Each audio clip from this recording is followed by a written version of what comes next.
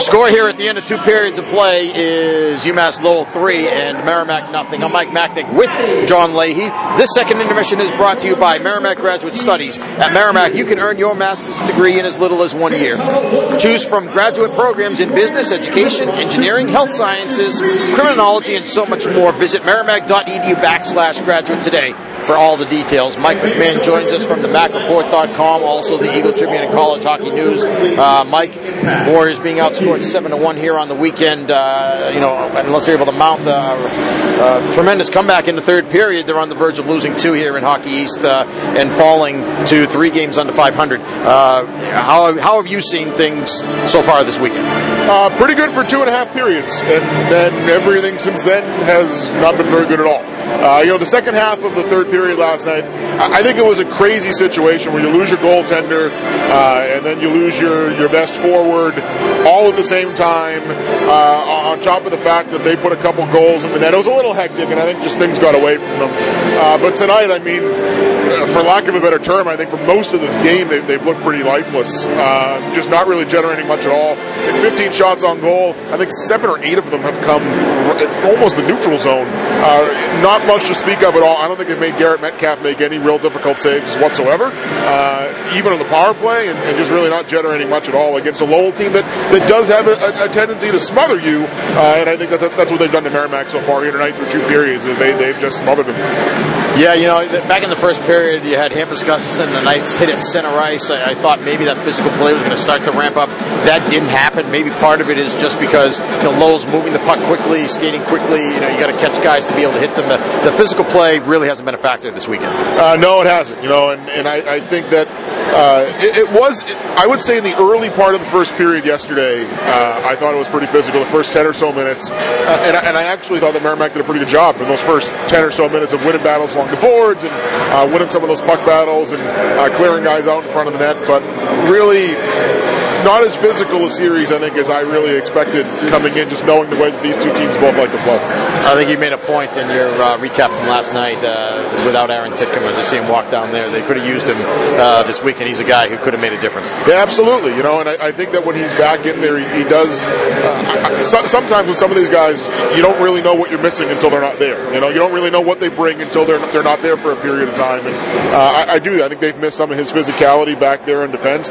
You've got some guys that fit that type of player. Jonathan Lashin isn't the biggest guy, but he's a pretty physical defenseman. But you don't really have another guy that's as physical as he is at that size. And I think that's been a component that they've missed, certainly this weekend, but also really over the last couple of weeks. Ryan Cook makes his debut tonight. Thoughts on his play tonight? I think he's done a nice job of it. Yeah, I think he's been fine. I think through 2 periods he's played pretty well. He's pretty quick for a bigger guy. I mean, we haven't seen him in game action since that exhibition game when he got hurt, but for a bigger guy, I think he's listed at 6'3" or 6'4". He moves pretty quick. He's made smart decisions. That's one of the things, I think, the first things you look for, especially as a defenseman.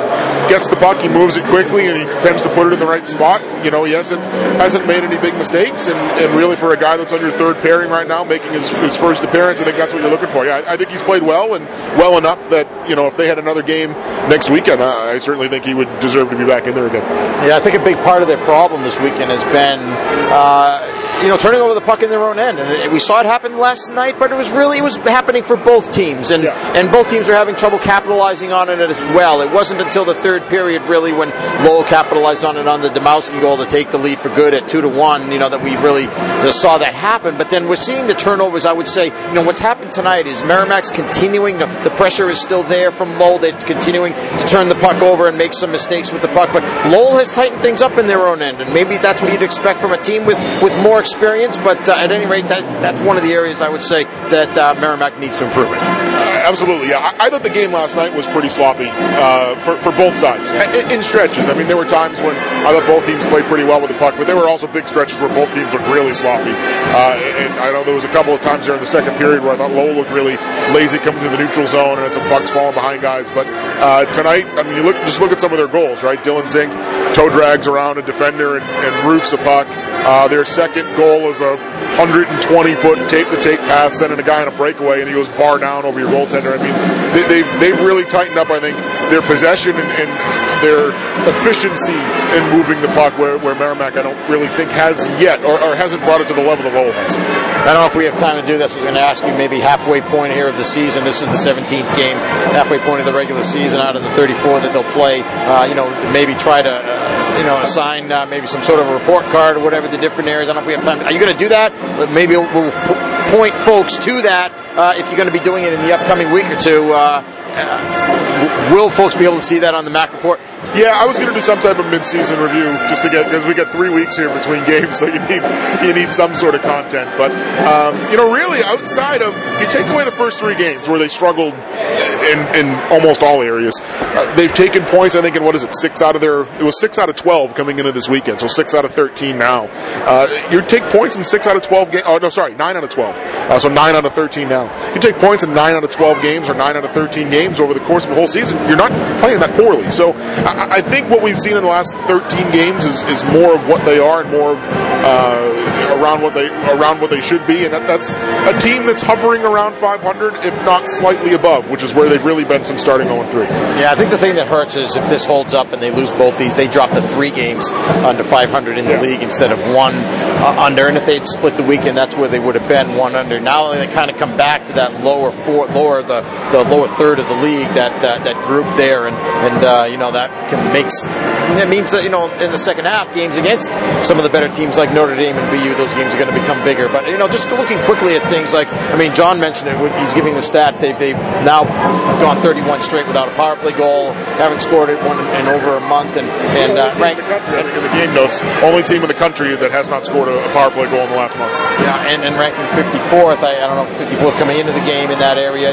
So I have to say, if you just look at above, below average, whatever, power play is certainly below average. They have to figure it out. Scoring as well, offense, I would say that's another area, below average.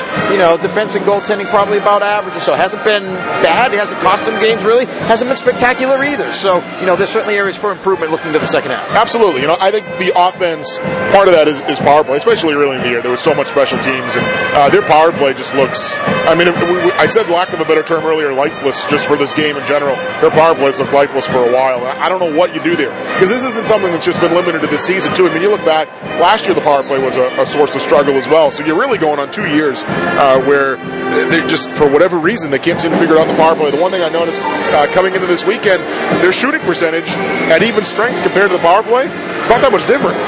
They basically have not improved. Usually you see teams take a big jump. Power play, obviously. What's the difference usually? Like for an average team, how much greater is the shooting percentage on the power play? I don't know exactly. I looked at a couple of different teams over the course of this week, and most teams are around 5%. And it seemed to vary. The teams that had a higher shooting percentage at even strength had a bigger jump in shooting percentage on the power play. Right. You'd imagine more skill if they're scoring at even strength, so that more skill is even more visible on the power play. But a lot of it seemed to vary around generate just around 5% of a jump when you're on the power play. Merrimack's, I think, at one point heading into the weekend, I think was under 1%. I think they had it was basically the same. It was like 0.2 or 0.3 percentage points better than what they were at even strength. All right, Mike, thanks. I know we have to take a break. Christmas is coming up. Merry Christmas to you and the family. I know we won't see you in Florida, but folks, check out his site, themacreport.com. Also, Eagle Tribune and College Hockey News will have recaps of the game, and certainly, I'm sure, leading up to the Florida tournament, games against Colorado College and Cornell or Northern Michigan. There's still a lot going on. It might be the Merrimack hockey team might be on a break. You won't be. I know that. Probably not. No, thanks. All right, that's Mike McMahon. He's been our guest here. The score after 2, UMass Lowell 3, Merrimack nothing. We'll be back with more right after this. You are listening to live coverage of Merrimack hockey right here on WMCK. This is Warrior Hockey.